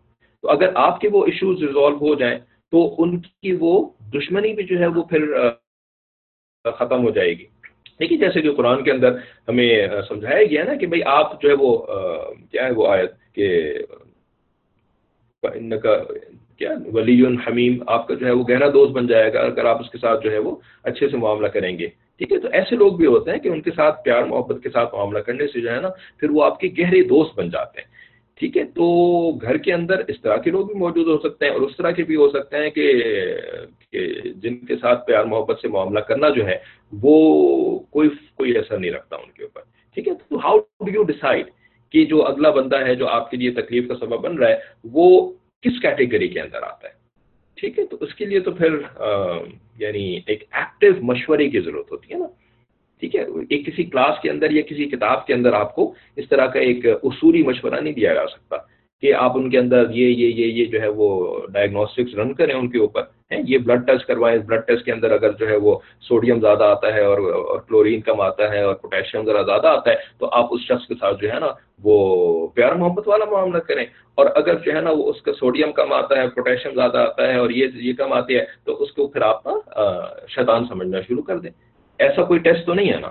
ٹھیک ہے نا, تو یہ تو یعنی تفصیل کے ساتھ جب بات کرنی پڑتی ہے نا, تو اسی وجہ سے نا یہ جیسے کہ انہوں نے پرائیویٹلی سوال کیا تھا کہ زندہ لوگوں کی پیروی کرنا, زندہ لوگوں سے جو ہے وہ اپنے یعنی مشورے کا تعلق رکھنا. ٹھیک ہے نا, وہ اسی لیے ہے نا کہ بھئی آپ کی زندگی میں جو معاملات چل رہے ہیں تو آپ کو کتابوں کے اندر کوئی ایسے حتمی اصول نہیں ملیں گے کہ جن کی بنیاد پر جو ہے وہ آپ اپنے زندگی کے آن گوئنگ اصولوں کو حل کر سکیں. ٹھیک ہے نا, تو اس کے لیے اللہ تعالیٰ نے زندہ انسانوں کا سسٹم بنایا نا جو کہ آپ کے معاشرے میں موجود ہوتے ہیں, دنیا میں اس وقت موجود ہوتے ہیں, ان سے اپنے حالات کو ڈسکس کرنا ہوتا ہے اور ان کے پھر دیے ہوئے مشوروں کے اوپر عمل کرنا ہوتا ہے. ٹھیک ہے, سسرال کے لوگوں کے ساتھ خاص کر, ہاں تو سسرال تو ظاہر ہے پھر وہ تو یعنی اب دیکھیے سسرال برا ہے یہ تو ایک اصول بنا ہوا ہے نا دنیا کے اندر, لیکن اس اصول کے اندر ایک اور بھی تو پھر اصول ہوتا ہے نا اس کہ بھئی میں اچھا ہوں سسرال برا ہے. جیسے کل کیا ہوا تھا, کس نے وہ کون سے ماموں کی بات ہو رہی تھی حیدرآباد میں, کیا دجال ماموں یا شیطان ماموں کیا تھا, کون تھا وہ؟ عاصم صاحب آپ نے بتایا تھا نا, جن ماموں. ہاں, تو یہ جن ماموں کا مطلب کیا ہے کہ یہ جن ماموں کون کہتا ہے, کیا وہ جس کا بھائی ہوتا ہے وہ اپنے بھائی کو جو ہے وہ جن کہتی ہے, رائٹ؟ اپنے بھائی کو تو کوئی جن نہیں کہے گا نا. ٹھیک ہے نا, جن ماموں تو وہی کہے گا نا جو کہ یعنی بچوں کے ماموں کو برا سمجھتا ہو. ٹھیک ہے, یعنی ससुराल वालों को, ठीक है ना। तो ससुराल वालों को जो बुरा समझता है तो वही फिर उनको जिन बोलेगा ना, ठीक है। और जो है वो अच्छा समझता है अपने और अपने घर वालों को, तो वो तो कहेगा चंदा मामू, हमारे यहाँ तो चंदा मामू है, ठीक है ना। तो अब ये जो एक मिजाज होता है ना कि जी मैं और मुझसे ताल्लुक रखने वाले सारे लोग जो हैं वो अच्छे हैं, और वो और उससे ताल्लुक रखने वाले सारे लोग बुरे हैं, यही तो शैतान का सबसे बड़ा, यानी सबसे बड़ा तो खैर नहीं, ये तो शैतान का एक बड़ा रोल होता है, बड़ा वार होता है, ठीक है ना। अपनी सारी बुराइयों को छुपा देता है और दूसरों की सारी अच्छाइयों को छुपा देता है, और उनकी सारी बुराइयों को जो है वो बहुत मैग्नीफाई करके प्रेजेंट करता है, ठीक है। तो अब हाउ डू यू डिसाइड कि जी आपके ससुराल के अंदर वाकई जो है वो बुराइयां हैं और आपके अंदर वाकई सारी की सारी अच्छाइयां हैं, ठीक है ना। तो इसके लिए आपको कोई किताबी हल तो नहीं दिया जा सकता ना, इसलिए अल्लाह ताला ने शेख का सिस्टम बनाया है। ये सहाबा कराम जो है ना, ये नबी अलैहिस्सलाम के साथ जो उनका ताल्लुक था ना, ये शेख वाला ताल्लुक था। सहाबा कराम मुरीद होते थे, राइट, सालिक होते थे, और नबी अलैहिस्सलाम जो है वो शेख होते थे, पीर होते थे, उस्ताद होते थे, ठीक है ना। हमारे जो इंडिया पाकिस्तान के माशरे में इन चीज़ों को जो है ना बहुत ज़्यादा स्टिग्मेटाइज कर दिया गया है ना, कि जी ये तो पीर साहब जो हैं ये तो जो है बस वो यानी बिदतें और मुशरिका, ये मुशरिकाना काम करने के लिए खाली पीर साहब होते हैं, और पीर साहब जो है उन्होंने तो लोगों को जो है वो अपना यानी चेला बनाया हुआ होता है, और ये बनाया हुआ होता है, वो बनाया होता है इस किस्म की, ठीक है ना। तो इस तरह से स्टिग्मेटाइज कर देने से मसले तो हल नहीं होते ना भाई। आपने पूरी की पूरी जो नबी अलैहिस्सलाम का उस्वा हसना है, राइट, पूरा का पूरा जो मदीना मुनव्वरा का जो मॉडल था, आप उसको उठा करके जो है वो डस्टबिन में तो नहीं फेंक सकते, नाउज़ बिल्लाह, है कि जी उसके बगैर जो है वो आप जिंदगी गुजारना शुरू कर दें। आपकी जिंदगी में कोई शेख ही ना हो, आपकी जिंदगी में कोई पीर ही ना हो, आपकी जिंदगी में कोई उस्ताद ही ना हो, जिससे कि आप अपने ज़ाती मामलात को डिस्कस करके अपनी जिंदगी के इंपॉर्टेंट फैसले कर सकें, सिर्फ किताबों की बुनियाद पर, ठीक है। बताया था ना कि जब आप किताब पढ़ते हैं तो शैतान जो होता है वो सोने नहीं चला जाता कि हाँ जी ये मेरे कलूला का वक्त आ गया है, अब इन्होंने किताब उठा के पढ़नी शुरू कर दी है, हदीस की किताब पढ़ रहे हैं जी, अब जो है वो तफसीर की किताब पढ़ रहे हैं, अब चलो मैं तो जाऊँ छुट्टी के ऊपर, अब मैं जाकर के अपने दोस्तों से मिल करके आता हूँ, नहीं, ठीक है ना। जिस वक्त आप किताब पढ़ रहे होते हैं ना, शैतान आपके जहन में ख्यालात उस वक्त भी डाल रहा होता है, वसवसे उस वक्त भी डाल रहा होता है। किताब में कुछ लिखा होता है, वो उसका कोई और ही मानी बना करके आपके दिमाग में डाल रहा होता है, ठीक है ना। इसी वजह से तो किताब पढ़ने से तो कोई, राइट, ठीक है, असल में तो उस्ताद होता है, उस्ताद, राइट। एक जो पुराने लोग हैं उनको ये जुमला पता होगा, लेकिन नए लोगों के लिए हमारे शेख साहब एक बहुत जबरदस्त जुमला कहते हैं, और उसकी हकीकत का से कोई इनकार नहीं कर सकता। इतना जबरदस्त जुमला फरमाते हैं कि अगर उस्ताद, ठीक है ना, किताब पढ़ाने वाला उस्ताद अगर मुसलमान हो, यानी पक्का मोमिन हो, अच्छा मुसलमान हो, तो वो बाइबल पढ़ाते हुए भी अपने तालिब इल्म को मुसलमान बना सकता है। बाइबल पढ़ा करके भी वो अपने तालिब इल्म को मुसलमान बना सकता है अगर उस्ताद पक्का मुसलमान है, ठीक है। किताब इंजील है जिसके अंदर अब उन्होंने झूठ भर दिए सारे के सारे, राइट, इल्ला माशा अल्लाह, लेकिन उस्ताद अच्छा है, ठीक है, ईमान वाला है। इसके बरअक्स अगर उस्ताद काफिर हो, मुशरिक हो, ईसाई हो, तो वो कुरान पढ़ा करके भी अपने तालिब इल्म को काफिर बना सकता है। कैसे बनाएगा? कुरान पढ़ा करके कैसे बनाएगा? वो कुरान के अंदर जो है ना, वो उसके सामने जो है वो ऐसी बातें रखेगा कि जिसको कि तालिब इल्म समझ नहीं सकेगा, और वो ये कहेगा कि देखो कुरान के अंदर ये अजीब बात लिखी हुई है, मेरे तो समझ में नहीं आ रही है, ऐसे क्यों लिखा हुआ है, और फलानी जगह पे ये लिखा हुआ था और फलानी जगह पे ये लिखा हुआ था, भाई ये तो मेरे समझ में नहीं आ रही ये बात की, ये अल्लाह की किताब अगर है तो फिर उसके अंदर इतनी जो है वो नाउज़ुबिल्लाह बज़ाहिर तज़ाद क्यों नजर आ रहा है? वो तो नहीं बोलेगा बज़ाहिर तज़ाद, ये तो हम बोल रहे हैं ना तज़ाद बज़ाहिर, वो तो बोलेगा ये तज़ाद कहाँ से आ गया इस अल्लाह की किताब के अंदर। तो तालिब इल्म जो है वो उसके अंदर कुरान के बारे में शक आ जाएगा, राइट। कुरान के अंदर से वो ऐसी ऐसी चीजें निकाल करके तालिब इल्म के सामने रखेगा कि जिसके अंदर से एक नेगेटिव बात निकलती हो, ठीक है ना। तो तालिब इल्म कुरान पढ़ रहा है लेकिन उस्ताद चूंकि काफिर है, तो ये तालिब इल्म कुरान पढ़ने के बावजूद काफिर बन करके निकलेगा वहां से, ठीक है, क्योंकि उस्ताद है ना, وہ اس کی سوچوں کو چینل کر رہا ہے. استاد طالب علم کی سوچوں کو باقاعدہ موو کرتا ہے، چینل کرتا ہے، رائٹ، گائیڈ کرتا ہے سوچوں کو. تو شیطان بھی جو ہوتا ہے نا، یہ بھی استاد ہی کا رول پلے کر رہا ہوتا ہے. ہم پڑھ رہے ہیں کتاب، رائٹ، سیلف مطالعے کے طور پر کتاب پڑھ رہے ہیں، لیکن شیطان صاحب جو ہیں وہ ہمارے استاد بنے ہوئے ہیں، وہ ہمارے ذہن کے خیالات سے مستقل کھیل رہے ہیں. ٹھیک ہے نا. تو اس نے ہمیں کوئی اچھی کتاب پڑھ کر کے کوئی مومن کو تھوڑی بننے دینا ہے، اس نے تو پھر کافر ہی بنانا ہے نا ہمیں. ٹھیک ہے.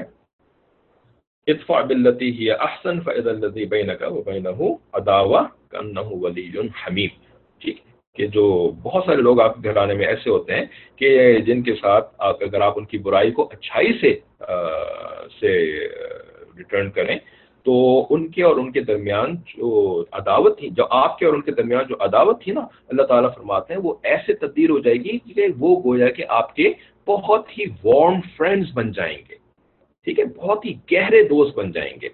ٹھیک ہے. لیکن اب گھر کے اندر کون جو ہے وہ ایسا ہے اور کون جو ہے وہ ویسا ہے، تو یہ تو پھر لائیو مشورے سے ہی پتہ لگتا ہے نا کہ جی کیا کرنا چاہیے کس کے ساتھ. سسرال کے لوگ میرے ساتھ میں یہاں ہوں، وہ شیطانی کام وہاں کرتے ہیں. جیٹ کے گھر برباد کر رہے ہیں لیکن وہ فون پر مجھ سے اچھے بات کرتے ہیں، تو میں کس انداز میں ان سے بات کروں، صرف نرمی یا کچھ سختی بھی؟ اب یہ جو آپ کا ذاتی ایک مسئلہ ہے، تو یہ ذاتی مسئلہ جو ہے وہ کلاس روم کے اندر نہیں ڈسکس ہوتا نا. ٹھیک ہے. تو اس وجہ سے اس کو جو ہے نا وہ آپ نے الگ سے واٹس ایپ کے اوپر رابطہ کر کے جو ہے وہ ڈسکس کرنا چاہیے. ٹھیک ہے. تو یہاں پہ جو ہے نا یہ یعنی کلاس روم سیٹنگ کے اندر، سیمینار سیٹنگ کے اندر، یہاں پہ یعنی جو عمومی باتیں ہوتی ہیں، اصولی باتیں ہوتی ہیں، ان کو جو ہے وہ پڑھایا جاتا ہے، انہی کے متعلق سوال کیے جاتے ہیں. ٹھیک ہے. تو آپ کو چاہیے کہ آپ الگ سے رابطہ کریں. واٹس ایپ گروپ میں اگر آپ نہیں ہیں تو اس میں آپ جنہوں نے بھی آپ کو ریکمینڈ کیا اس کلاس کی طرف، تو ان سے پوچھیں کہ جی واٹس ایپ گروپ پہ پھر میں کیسے شامل ہوتی ہوں، اور پھر اس کے اندر جو نمبر ہے ساجد کا، تو وہاں پہ آپ میسج کر کے پوچھ سکتے ہیں. کیا عرب میں بھی شیخ کا سلسلہ موجود ہے؟ کیونکہ کہا جاتا ہے کہ یہ صرف انڈیا پاکستان میں ہے. آپ دیکھ نہیں رہے عرب ملکوں کا کیا حال ہے، وہاں پہ جو معاملات چل رہے ہیں، اللہ معاف کرے، تو ایسے ہی ہو گئے ہیں کہ نہیں تھی. ہر جگہ شیخ کا سلسلہ موجود ہے، اور ہاں کچھ جگہوں پر زیادہ ہے، کچھ جگہوں پر کم ہے. ٹھیک ہے. تو ظاہر ہے کہ جہاں پر جو ہے وہ یہ سلسلہ ہے ابھی بھی، تو پھر بھی وہاں پر معاملات ابھی بھی تھوڑے بہتر ہیں. ٹھیک ہے. لیکن یہ اس کا تعلق تو قرآن سے ہے بھائی. اب عرب ملک ہوں یا رشیا ہو یا افریقہ ہو یا آسٹریلیا ہو، ٹھیک ہے، تو قرآن تو اللہ کی کتاب ہے نا. وہ تو یہ تو نہیں ہے کہ یہ عرب اگر یہ کام کر رہے ہیں تو اس کا مطلب یہ ہے کہ یہ دین کا حصہ ہے، اور اگر نہیں کر رہے ہیں تو یہ دین کا حصہ نہیں ہے. ایسا تو نہیں ہوتا نا بھائی. قرآن اور حدیث کی بنیاد پہ دین بنایا جاتا ہے یا کسی علاقے کے لوگوں کی بنیاد پہ دین بنایا جاتا ہے؟ جی ہمارے مشائخ کا تو بہت ہی کلیئر معاملہ ہے اس میں کہ جس کا کوئی شیخ نہیں ہوتا اس کا شیخ شیطان ہوتا ہے. ٹھیک ہے. اچھا، تو کان الشیطان للانسان خذولا، اس کے بعد اللہ تعالیٰ نے اس شیطان کو ڈیفائن بھی کر دیا کہ نہیں، بلکہ ایک آیت تو قرآن کے بارے میں ہے کہ قال الرسول یا رب ان قوم اتخذوا هذا القرآن مہجورا. تو اس کے تحت خلاصہ تفسیر کے اندر لکھتے ہیں کہ اس دن رسول صلی اللہ علیہ وآلہ وسلم حق تعالیٰ سے کافروں کی شکایت کے طور پر کہیں گے کہ اے میرے پروردگار، میری اس قوم نے اس قرآن کو جو کہ واجب العمل تھا بالکل نظر انداز کر رکھا تھا، مہجورہ بنا کے رکھا ہوا تھا، اور التفات ہی نہ کرتے تھے. عمل تو درکنار، مطلب یہ کہ خود کفار بھی اپنی ضلالت کا اقرار کریں گے اور رسول بھی شہادت دیں گے. ٹھیک ہے. کہ قیامت کے دن اللہ تعالیٰ نا کفار کے بارے میں اللہ تعالیٰ سے شکایت کریں گے کہ انہوں نے، کہ میری اس قوم، ٹھیک ہے نا، کیونکہ لفظ کیا ہے، ان قومی، میری قوم نے. ٹھیک ہے. اب کافر جو ہے، اس سے کیا پتہ لگتا ہے کہ کافر، اگر یہاں پر صرف کافر مراد ہے، ٹھیک ہے، تو کافر بھی نبی علیہ السلام ہی کی قوم ہے.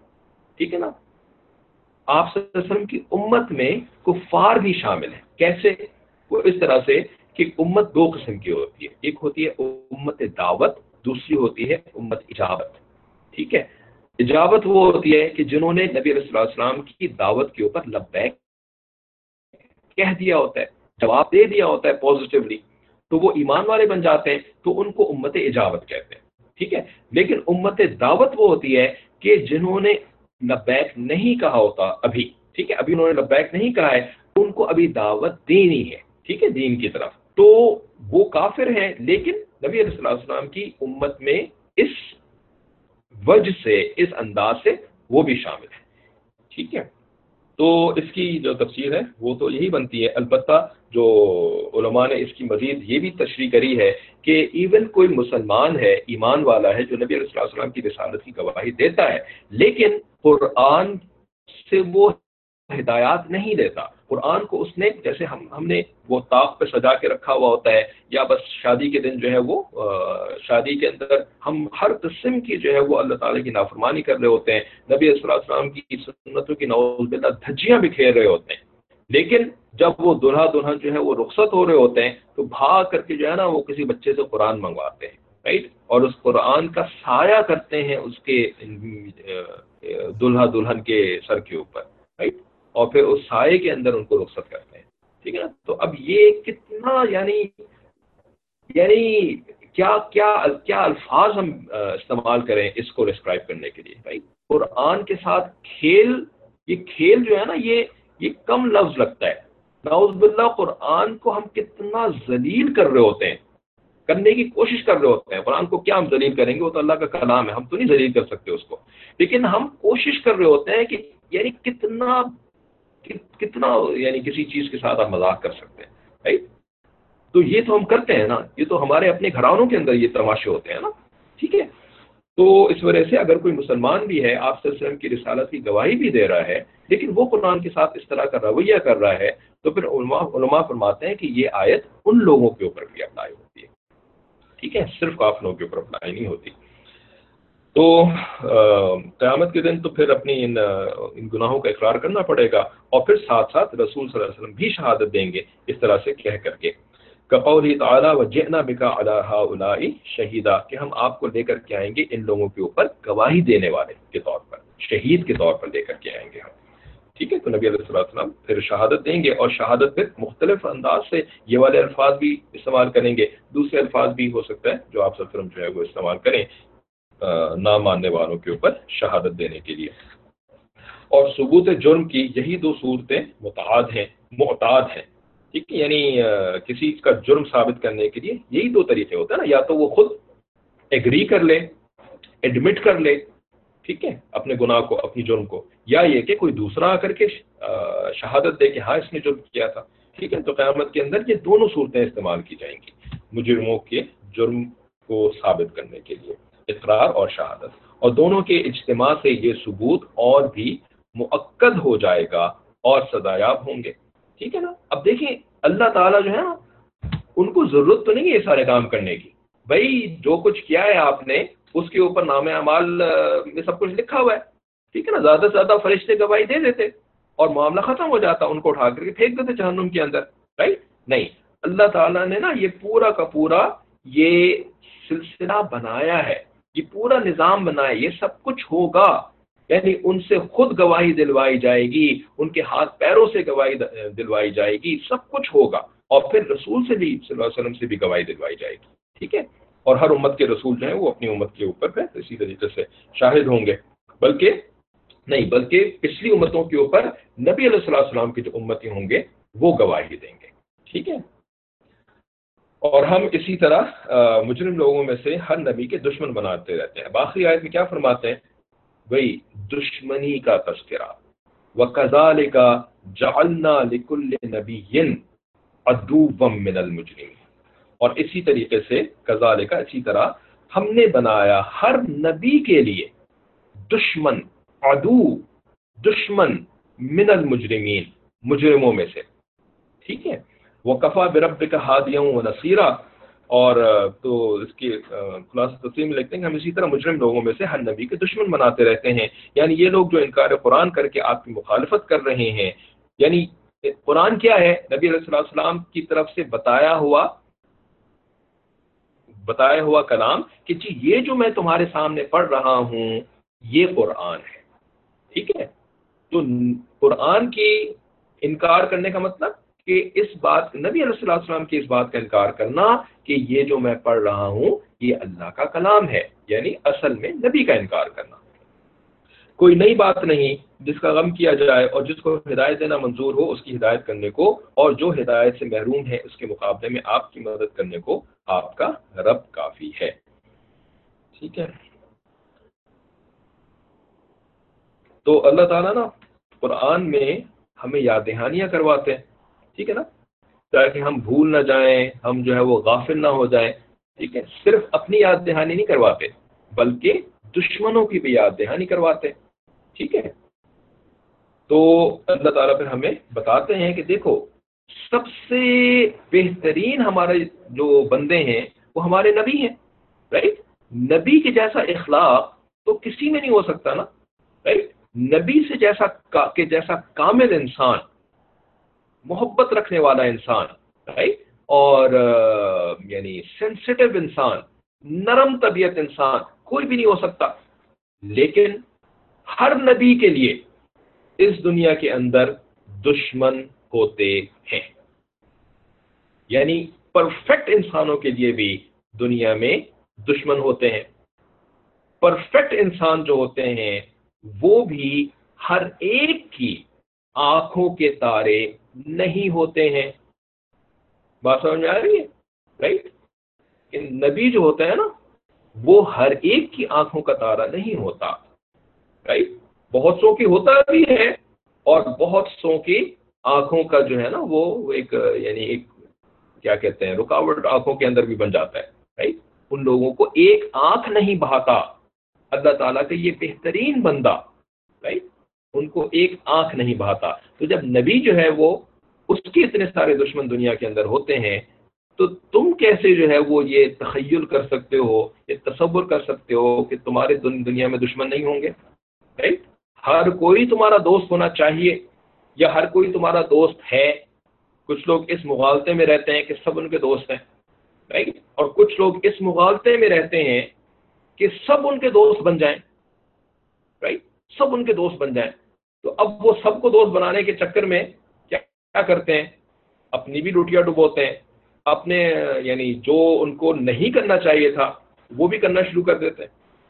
ٹھیک ہے، حتیٰ کہ یہاں تک آگے بڑھ جاتے ہیں لوگوں کو دوست بنانے کے چکر میں، لوگوں کو اپنے کیمپ میں لانے کے چکر میں کہ وہ دین کو مسخ کر کے، دین کو کمپرومائز کر کے لوگوں کو دوست بنانا شروع کر دیتے ہیں، جس کی ان کو اجازت نہیں تھی. یعنی ہمیں اس چیز کی تو اختیار نہیں دیا گیا کہ بھئی لوگوں کو دین میں لانے کی خاطر تم دینی کی خلاف ورزی شروع کر دو. رائٹ، جیسے کہ آپ دین کی تبلیغ کرنا شروع ہو جائیں نامحرم لڑکیوں کے ساتھ، ہے نا، چاہے آپ چیٹنگ پہ کریں، چاہے آپ ان کے ساتھ جو ہے وہ آمنے سامنے بیٹھ کر کے سیمینار کریں. رائٹ، اچھے جو ہے وہ بیانات کریں اللہ کی ولایت کے اوپر اور قیامت کے اوپر اور آخرت کے اوپر، اور ایک سے ایک جو ہے وہ دین کے اوپر جو ہے وہ آپ ماشاءاللہ لیکچرز دے رہے ہیں، اور سامنے جو ہے وہ خوبصورت جو ہے وہ خواتین بیٹھی ہوئی ہیں. اور خوبصورتی کا محور کیا چیز ہوتی ہے ایک عورت کے اندر؟ جو اصل خوبصورتی، جو اصل اس کو جدا کرتی ہے دوسری عورتوں سے، کیا چیز ہوتی ہے عورت کے اندر؟ ذرا بتائیں نا عورتیں، خواتین، جو ایک عورت کو دوسرے عورت سے جدا کرتی ہے، کیا چیز ہوتی ہے وہ جس کے اندر خوبصورتی ہوتی ہے ایک عورت کی؟ کیا ہوتا ہے؟ چہرہ ہوتا ہے. اصل چیز تو ہوتی ہی چہرہ ہے. رائٹ، تو چہرہ کھول کر کے جو ہے وہ اسٹوڈنٹ سامنے بیٹھی ہوئی ہیں، مریدیں سامنے بیٹھی ہوئی ہیں، رائٹ، واہ واہ کرنے والی سامنے بیٹھی ہوئی ہیں، اور لیکچر کس چیز کے اوپر ہو رہا ہے؟ اللہ کی ولایت کے اوپر لیکچر ہو رہا ہے نا، دین کے اوپر لیکچر ہو رہا ہے، فقہ کے اوپر لیکچر ہو رہا ہے. ٹھیک ہے، تو پھر یہ شیطان صاحب اس وقت جو ہے وہ چھٹی پہ گئے ہوئے ہوتے ہیں کیا خیال ہے آپ کا؟ شیطان صاحب جو ہیں اس وقت انہوں نے کیا کوئی وہ لیو آف ایبسنٹ لی ہوئی ہوتی ہے، پیڈ لیو ہے کہ مجھے تنخواہ ملتی رہے گی، میں جا رہا ہوں یہاں پہ تو کیونکہ دین کی باتیں ہو رہی ہیں تو یہاں پر تو میرا کام نہیں ہے. تو کیا ہے یہ؟ رائٹ، دوست بنانے کی کوشش کی جا رہی ہے، دین کی طرف لانے کی کوشش کی جا رہی ہے، ٹھیک ہے، لیکن دین ہی کو تبدیل کر کے، دین ہی کی خلاف ورزی کر کے، اور اس کے اوپر اصرار بھی کیا جا رہا ہے۔ ایک اور بھی بات یاد رکھیں، اصرار کہ ہاں بھائی ہم نے ایسے ہی کام کرنا ہے، ایسے ہی کام کرنا ہے۔ کیوں یہ بات کیوں کہی جا رہی ہے؟ کیونکہ ایکسیپشنلی، ایز این ایکسیپشن، کبھی جو ہے وہ علماء حق، مشائخ حق بھی اس قسم کی سچویشن میں یا تو پھنس جاتے ہیں، ٹھیک ہے، کوئی خاتون بے پردہ آئی ہوئی ہیں فتویٰ پوچھنے کے لیے، اور وہ ایسی جو ہے وہ خراٹ قسم کی ہیں کہ انہوں نے کرنا ہی نہیں ہے پردہ، رائٹ؟ تو اب بیچارے یہ خود اپنی حفاظت کر کے، اپنی نگاہوں کی حفاظت کر کے، رائٹ، اپنے آپ کو بچا کر کے جو ہے وہ ان کے سوال کا جواب دے رہے ہوتے ہیں، ان کے ساتھ بات کرنی پڑ جاتی ہے، ٹھیک ہے۔ اور ایسی سچویشن بڑے بڑے علماء کو ایسی پڑتی ہے، خصوصاً جو پارلیمنٹ کے اندر کام کرتے ہیں، رائٹ، جو کہ اقامت دین کا کام کر رہے ہوتے ہیں، تو ان کو تو اور بھی زیادہ اس قسم کی سچویشنز کا جو ہے سامنا پڑتا ہے، جہاں پہ بالکل بے پردہ خاتون ہوتی ہیں پارلیمنٹ کے اندر، اسمبلیز کے اندر، رائٹ۔ بڑے بڑے جو اکابرین علماء ہوتے ہیں، جنہوں نے کہ دوسرے لوگوں سے جو ہے وہ انٹریکشن کرنا ہوتا ہے، ان کو ایسی سچویشنز پڑتی ہیں، لیکن وہ اس کو رول نہیں بناتے ہیں، ایکسیپشن بناتے ہیں کہ ہاں بھائی ہم پھنس گئے ہیں سچویشن کے اندر، یا مجبوراً ہمیں ایسا کرنا پڑ رہا ہے، ٹھیک ہے۔ لیکن جو لوگ اس کو رول بنا لیتے ہیں کہ نہیں نہیں ہم نے تو ایسے ہی دین کا کام کرنا ہے، بے پردگی کے ساتھ ہی دین کا کام کرنا ہے، ٹھیک ہے، تو وہ بالکل بھی نہ تو اس کا کوئی یعنی فائدہ ہے، بلکہ اس کا نقصان ہی نقصان ہے، ٹھیک ہے۔ آپ کبھی کسی کو، آپ لوگوں کو ایسے دوست بنا ہی نہیں سکتے کہ آپ دین کو کمپرومائز کر کے، اصولوں کو کمپرومائز کر کے جو ہے نا وہ دین کا کام کرنا شروع کر دیں، ٹھیک ہے۔ تو جب نبیوں کے دشمن اس دنیا میں موجود ہے نا، تو ہمیں بھی جو ہے نا وہ اس بات پہ سیٹل ہونا پڑے گا کہ ہر ایک کو دوست نہیں بنایا جا سکتا، یہ ہمارا کام نہیں ہے لوگوں کو ہدایت دینا، ہمارا کام تو ہے جو اللہ تعالیٰ نے ہمیں دین کا علم پہنچوایا ہے اپنے بڑوں کے ذریعے سے، ہم اس کو بغیر مسخ کیے ہوئے، بغیر خراب کیے ہوئے آگے لوگوں تک پہنچائیں۔ اب کس نے اس کو ماننا ہے، کس نے اس کو نہیں ماننا ہے، یہ ہمارے کرنے کا کام نہیں ہے۔ اسی وجہ سے ہمارے جو اکابرین ہیں نا، یہ جو ارطغرل کے اوپر کل سے بات ہو رہی ہے، ہمارے اکابرین ڈرامے سیریل کے ذریعے سے، فلموں کے ذریعے سے، رائٹ، یہ دین کی تبلیغ کے بالکل قائل نہیں ہے، ٹھیک ہے نا، کہ اس کے اندر جو ہے وہ یعنی ایک سے ایک جو ہے وہ تماشے، رائٹ۔ پردہ تو اس کے اندر سب سے پہلے کمپرومائز ہوتا ہے، ٹی وی کے اندر کون سا پردہ، رائٹ، کہاں پہ نظروں کی حفاظت ہوگی، کہاں پہ جو ہے وہ کیا کریں گے آپ اس کے اندر، ٹھیک ہے۔ تو اس طریقے سے دین کو خراب کر کے جو ہے نا وہ دین کی تبلیغ نہیں ہوتی ہے۔ ہمارے یہاں یہ کام بالکل بھی الحمدللہ، اب آپ بولیں کہ جی ان کے یہاں جو ہے وہ ہوتا ہے تو وہ کیا پاگل ہیں، وہ کیا یہ ہیں، بھائی ان کے الگ حالات ہیں، یا تو وہ دین کو کمپرومائز کر رہے ہیں تو وہ اپنا حساب دیں گے اللہ تعالیٰ کے سامنے، یا یہ کہ ان کے حالات اتنے برے ہیں، اتنے برے رہ چکے ہیں کہ ان کے سامنے اس کے علاوہ اور کوئی چارہ ہی نہیں ہے۔ ترکی کا جو ملک ہے نا، ٹھیک ہے، ترکی کے اندر جو یہ ڈرامے آ رہے ہیں نا، تو ترکی کے حالات آپ کو پتہ ہے کچھ کہ وہاں پہ کیا حالات تھے، رائٹ، کیا کس یعنی نہج پہ یہ ترک قوم پہنچی تھی، رائٹ، قرآن ختم، اذان ختم، رائٹ، عربی زبان ختم، اور وہاں پر جو فحش ترین فلمیں ہوتی ہیں نا ویسٹرن یورپ کی، بالکل بے لباس، بالکل بغیر کپڑوں کے، ترکی کے ملک کے اندر وہ فلمیں جو ہیں پبلک بسوں کے اندر چلائی جاتی تھی، وہ والی فلمیں۔ پاکستان اور انڈیا میں، انڈیا مسلمان ملک تو نہیں ہے نا، تو انڈین یعنی ہندو میجورٹی کا ملک ہے، انڈیا میں آپ تصور کر سکتے ہیں اس طریقے سے، رائٹ، بے لباس فلمیں پبلک بسوں کے اندر چلائی جائیں، ہر ایک کو لازمن دیکھنا ہے ان چیزوں کو، ٹھیک ہے نا۔ تو ترکی جس کو کیا اتنا بڑا اسلامی ملک اب نظر آ رہا ہے، وہ اس کے اندر جو کچھ تبدیلیاں، بہت اچھی تبدیلیاں آئی ہیں، لیکن یہ ترکی ان حالات سے گزرا ہے پچھلے 60-70 سال کے اندر، رائٹ۔ تو اگر وہ ڈرامے کے ذریعے سے دین کی تبدیل اپنے لوگوں کے درمیان کرنے کی کوشش کر رہے ہیں نا، وہ ہم پر بالکل اپلائی نہیں ہوتی ہے، ہم نہیں کر سکتے ان کی ایگزامپل کو فالو، ٹھیک ہے نا۔ ان کو ان کے حال پر چھوڑیں، ان کا معاملہ ان کے اللہ تعالیٰ کے ساتھ ہے، ٹھیک ہے۔ دین کو ادھر سے لینے کی کوشش نہ کریں، دین کو جو ہے وہ اپنے علماء و مشائخ سے لینے کی کوشش کریں جن سے اللہ تعالیٰ نے ہمیں نوازا ہے، ہمیں ان کی قدر کرنے کی ضرورت ہے، ٹھیک ہے نا۔ تو یہ کچھ باتیں ہو گئیں اس یعنی خلاصہ تفسیر کے تحت، اور باقی انشاءاللہ ہمارے مسائل ہم اگلی کلاس پڑھیں گے. آپ کے جو میسیجز ہیں وہ دیکھ کر کے کلاس ختم کرتے ہیں. اعتراض کرنے والے نے کہا کہ پچھلے نبیوں کی امت یہود و نصارہ دنیا میں کامیاب، اور نبی صلی اللہ علیہ وآلہ وسلم امت کا کیا حل ہے اب؟ یعنی اب جو دنیا میں کامیاب نظر آتے ہیں وہ پچھلی امتوں کے لوگ ہیں، یہود و نصارہ. تو نبی علیہ الصلوۃ والسلام کی امت کا کیا حل ہے اب، کیا حال ہے اب؟ اچھا، الطغرل ڈرامہ دیکھنے کے دکھانے کا کیا مقصد ہے؟ ہم نہیں دیکھتے، جسٹ فار نالج پوچھ رہے ہیں. الطغرل ڈرامہ دکھانے کا مقصد یہی ہے جو شیطان کے مقاصد آپ کو بھی پیچھے ڈسکرائب کیا ہے نا، کہ اس نے تو کسی نہ کسی طریقے سے انسان کو نقصان پہنچانا ہے. ٹھیک ہے، چاہے وہ موسیقی اور شراب کے ذریعے سے پہنچائے، چاہے وہ کرکٹ کے گیم کے ذریعے سے پہنچائے، چاہے وہ دینی رمضان ٹرانسمیشن کے ذریعے سے پہنچائے، چاہے جو ہے وہ الطغرل ڈرامے کے ذریعے سے پہنچائے. ٹھیک ہے، اور الطغرل ڈرامہ جو ہے وہ ظاہر ہے کہ جو بالکل شرابی کبابی ہیں وہ الطغرل ڈرامہ نہیں دیکھیں گے. الطغرل ڈرامہ کن کے اوپر زیادہ اثر کرے گا؟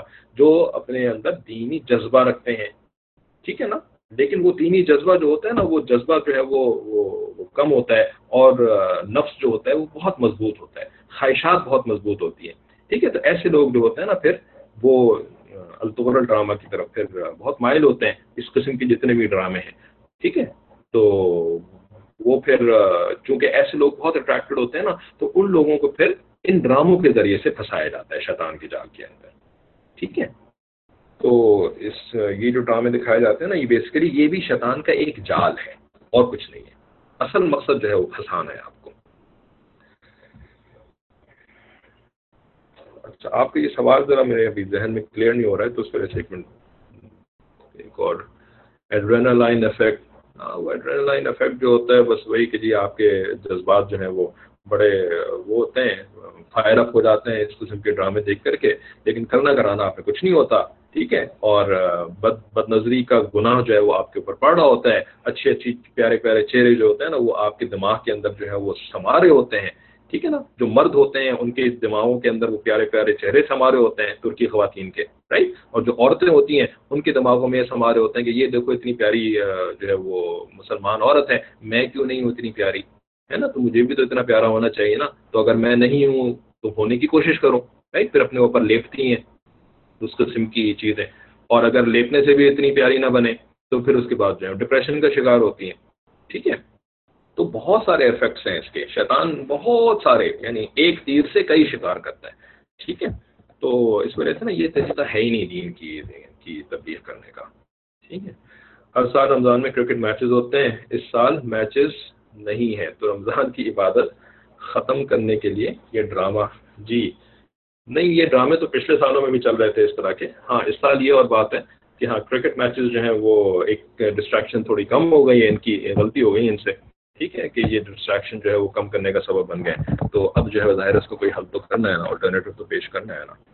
ٹھیک ہے، تو اس وجہ سے اس رمضان میں سنا ہے کہ ان ڈراموں کی ظاہر مانگ جو ہے وہ ہمیشہ سے زیادہ ہے اس وقت.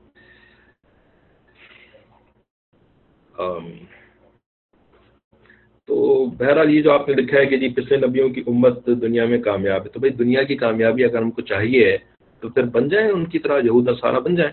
ٹھیک ہے، دنیا کی کامیابی مل جائے گی، رائٹ. لیکن ہمارا مقصد اگر دنیا کی کامیابی ہے ہی نہیں، ہمارا مقصد آخرت کی کامیابی ہے، تو پھر تو مدینہ جو مکہ مکرمہ میں جو مسلمان تھے، حضرت سمیہ رضی اللہ تعالیٰ عنہا اسلام کی پہلی شہیدہ، ان کو کون سی دنیا ملی تھی، رائٹ. اور حضرت حمزہ رضی اللہ تعالیٰ عنہ جو شہید ہو گئے احد کے میدان میں، ان کو کون سی دنیا ملی، کون سی انہوں نے کامیابیاں دیکھی، رائٹ. اور جو کتنے سارے صحابہ شہید ہوئے، کتنے سارے صحابہ دنیا سے چلے گئے، شہید ہوئے بغیر بھی جو چلے گئے. ٹھیک ہے، تو ان کو کون سی دنیا کے اندر کامیابی ملی، دنیا کے اندر حکومت ملی، انہوں نے کون سے دن دیکھے انہوں نے. ٹھیک ہے، تو اگر کسی کا ذہن کی سوچ ہی جو ہے وہ دنیا کی کامیابی کے گرد گھومتی ہے، تو ایسے بندے سے پھر آپ کیا کریں گے؟ مطلب کیا آپ اس کے ساتھ بحث کر سکتے ہیں ان کے ساتھ؟ تو اپنا ٹائم ویسٹ نہیں کریں ایسے لوگوں کے ساتھ. ٹھیک ہے، بس ان کے لیے دعا کریں. اور تبلیغ کا جو اصل طریقہ ہوتا ہے نا، اس اصل طریقے کو استعمال کرنے کی کوشش کریں. اگر آپ کچھ دعویٰ بھی کرنا چاہ رہے ہیں ان کے بارے میں، وہ اصل طریقہ یہ ہے کہ جو اپنے اوپر والے لوگ ہوتے ہیں نا، جو اپنے مشائخ ہوتے ہیں، ٹھیک ہے نا، ان کے ساتھ ان کو کسی نہ کسی طرح سے جوڑنے کی کوشش کریں. ٹھیک ہے نا، یہی تبلیغ کا اصل طریقہ ہوتا ہے. جیسے کہ صحابہ کرام یہی کام کیا کرتے تھے. ٹھیک ہے، کچھ اپنے لیول پہ تھوڑی بہت بات کر لیا کرتے تھے، لیکن پھر اصل میں پکڑ کر کے لے کر کے آتے تھے اوپر سے جوڑنے کے لیے. ٹھیک ہے، یہی کام جو ہے وہ ہمارے بڑوں نے بھی یہی کام کیا ہے، اور ہمارا بھی یہی کام ہونا چاہیے، یہی لائحہ عمل ہونا چاہیے. ٹھیک ہے نا، ان لوگوں کے ساتھ جو ہے وہ اس سے زیادہ آپ نہیں کر سکتے. نمبر 1 دعا، نمبر 2 دوا، وچ مینس کہ اپنے بڑوں سے ان کو جوڑنے کی کوشش کرنا. That's it. اس کے علاوہ پھر ٹائم ویسٹ کرنے کی ضرورت نہیں ہے. ٹھیک ہے، اور یہ کلاسز میں لانا، رائٹ، یہ بھی وہی چیز ہے نا کہ جی ان کو ٹیچر سے جوڑنے کی کوشش کرنا. ٹھیک ہے، تو بس اللہ تعالیٰ نے اتنا آسان کیا ہوا ہے، بس میسیجز آگے فارورڈ کر دیں اپنی طرف، تو 2-4 لائنیں زیادہ سے زیادہ لکھ دیں. ٹھیک ہے، کہ بھئی مجھے یہ فائدہ ہوا، میں نے یہ دیکھا، میں نے یہ سمجھا. کچھ جو ہے وہ سمری وغیرہ ٹائپ کی بنا کر کے ان کو بھیج دیں کہ بھی ہاں آج جو ہے وہ یہ والی باتیں ہوئی، ہم نے تو کبھی ایسی باتیں نہیں سنی تھیں، ہمیں تو پتہ نہیں تھا ہم کیا کیا غلطیاں کر رہے ہیں. اس طرح سے تھوڑا بہت جو ہے وہ اپنے کچھ ایسے پوائنٹس لکھ دیں اس کے ساتھ. یہ آپ کی دعوت ہو گئی. ٹھیک ہے نا، بس اللہ خیر صلی اللہ. ہدایت ویسے کہ اللہ کے ہاتھ میں ہی ہے. ٹھیک ہے، السلام علیکم ورحمۃ اللہ وبرکاتہ.